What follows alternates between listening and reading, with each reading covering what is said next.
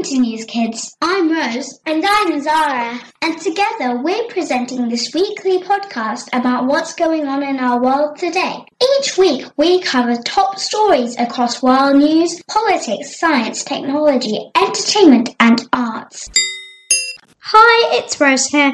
This week we're talking about the Queen's Jubilee, the footballer Cristiano Ronaldo, Children's Mental Health Week, and why truckers in Canada are protesting at the moment.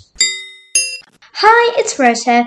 Did you know last Sunday the 6th of February marked the 70th anniversary of the reign of Her Majesty Queen Elizabeth II?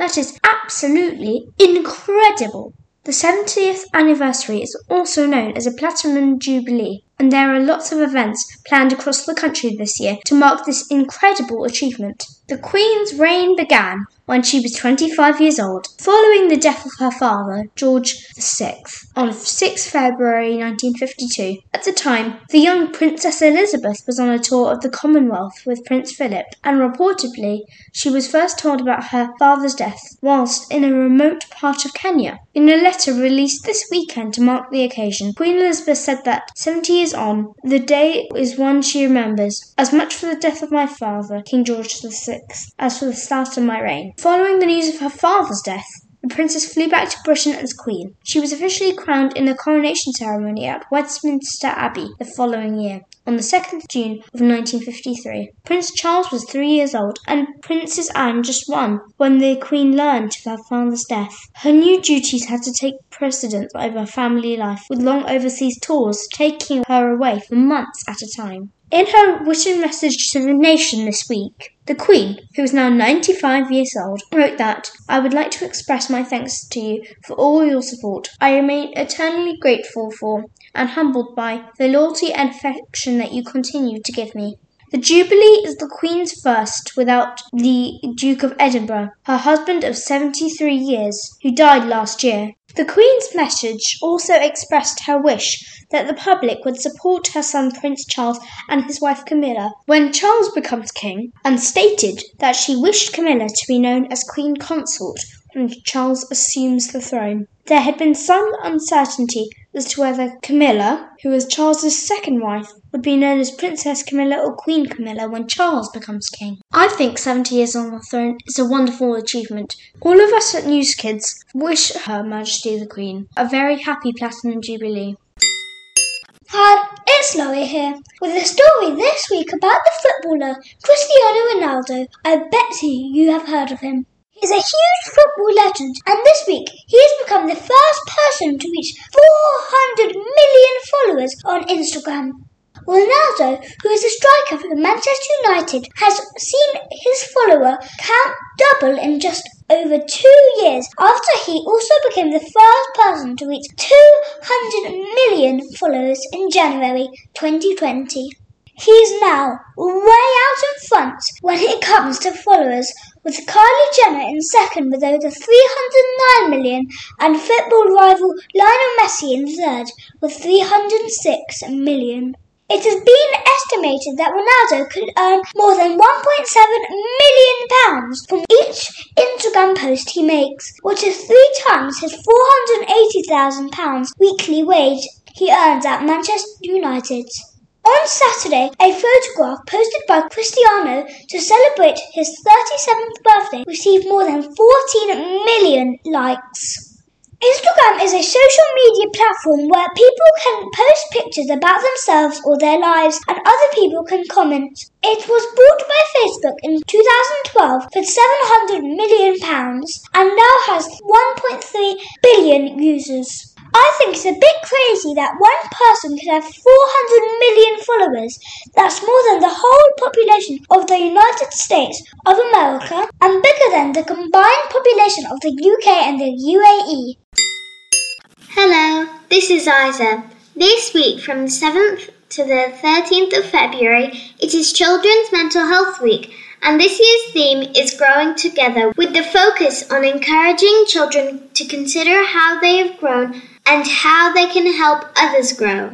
The mental health charity Place to Be, which runs Children's Mental Health Week, published the following on its website. Challenges and setbacks can help us grow and adopt, and trying new things can help us move beyond our comfort zone into a new realm of possibility and potential. However, emotional growth is often a gradual process that happens over time, and sometimes we might feel a bit stuck.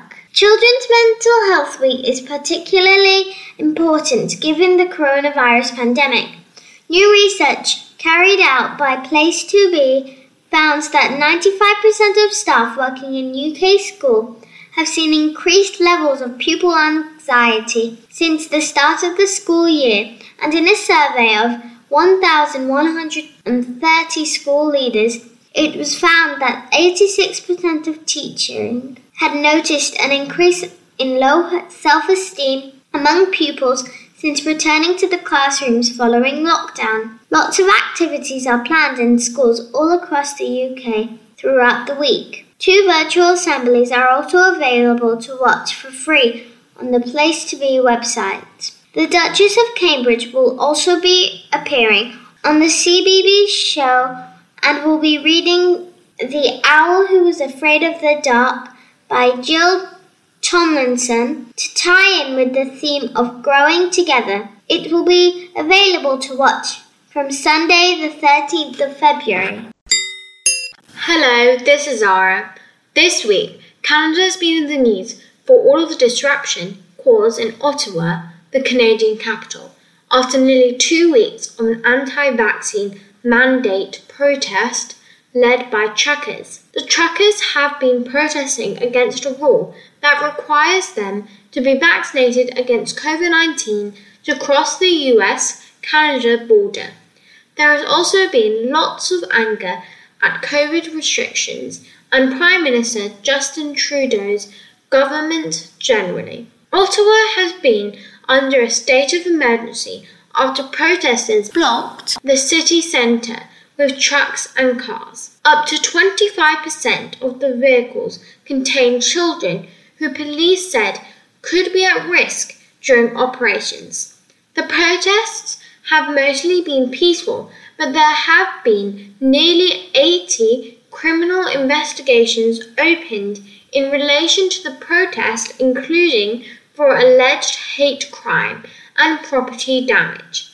As traffic has continued to clog the area, local residents have been quite angry. The truckers insist that they have been protesting peacefully, saying it is important for them to come and fight for their freedoms. Demonstrations have also spread to other Canadian cities, including Toronto and Vancouver, and internationally there have been rallies of support in New Zealand's capital, Wellington, and Canberra in Australia. There have also recently been some easing of restrictions in Canada. The Canadian province of Alberta announced on Tuesday that some of its restrictions, including its vaccine passport, would be lifted from midnight, and the masking requirement for school students will also end from Monday, and children under 12 will be exempt from mask mandates. The Alberta Premier, Jason Kennedy, denied that the move was a response to the trucker protests, saying, "We cannot remain at a heightened state of emergency forever. We have to begin to heal." I hope you enjoyed our show and thank you for listening. Next week we'll be taking a break for half term and we'll be back the week after. See you soon.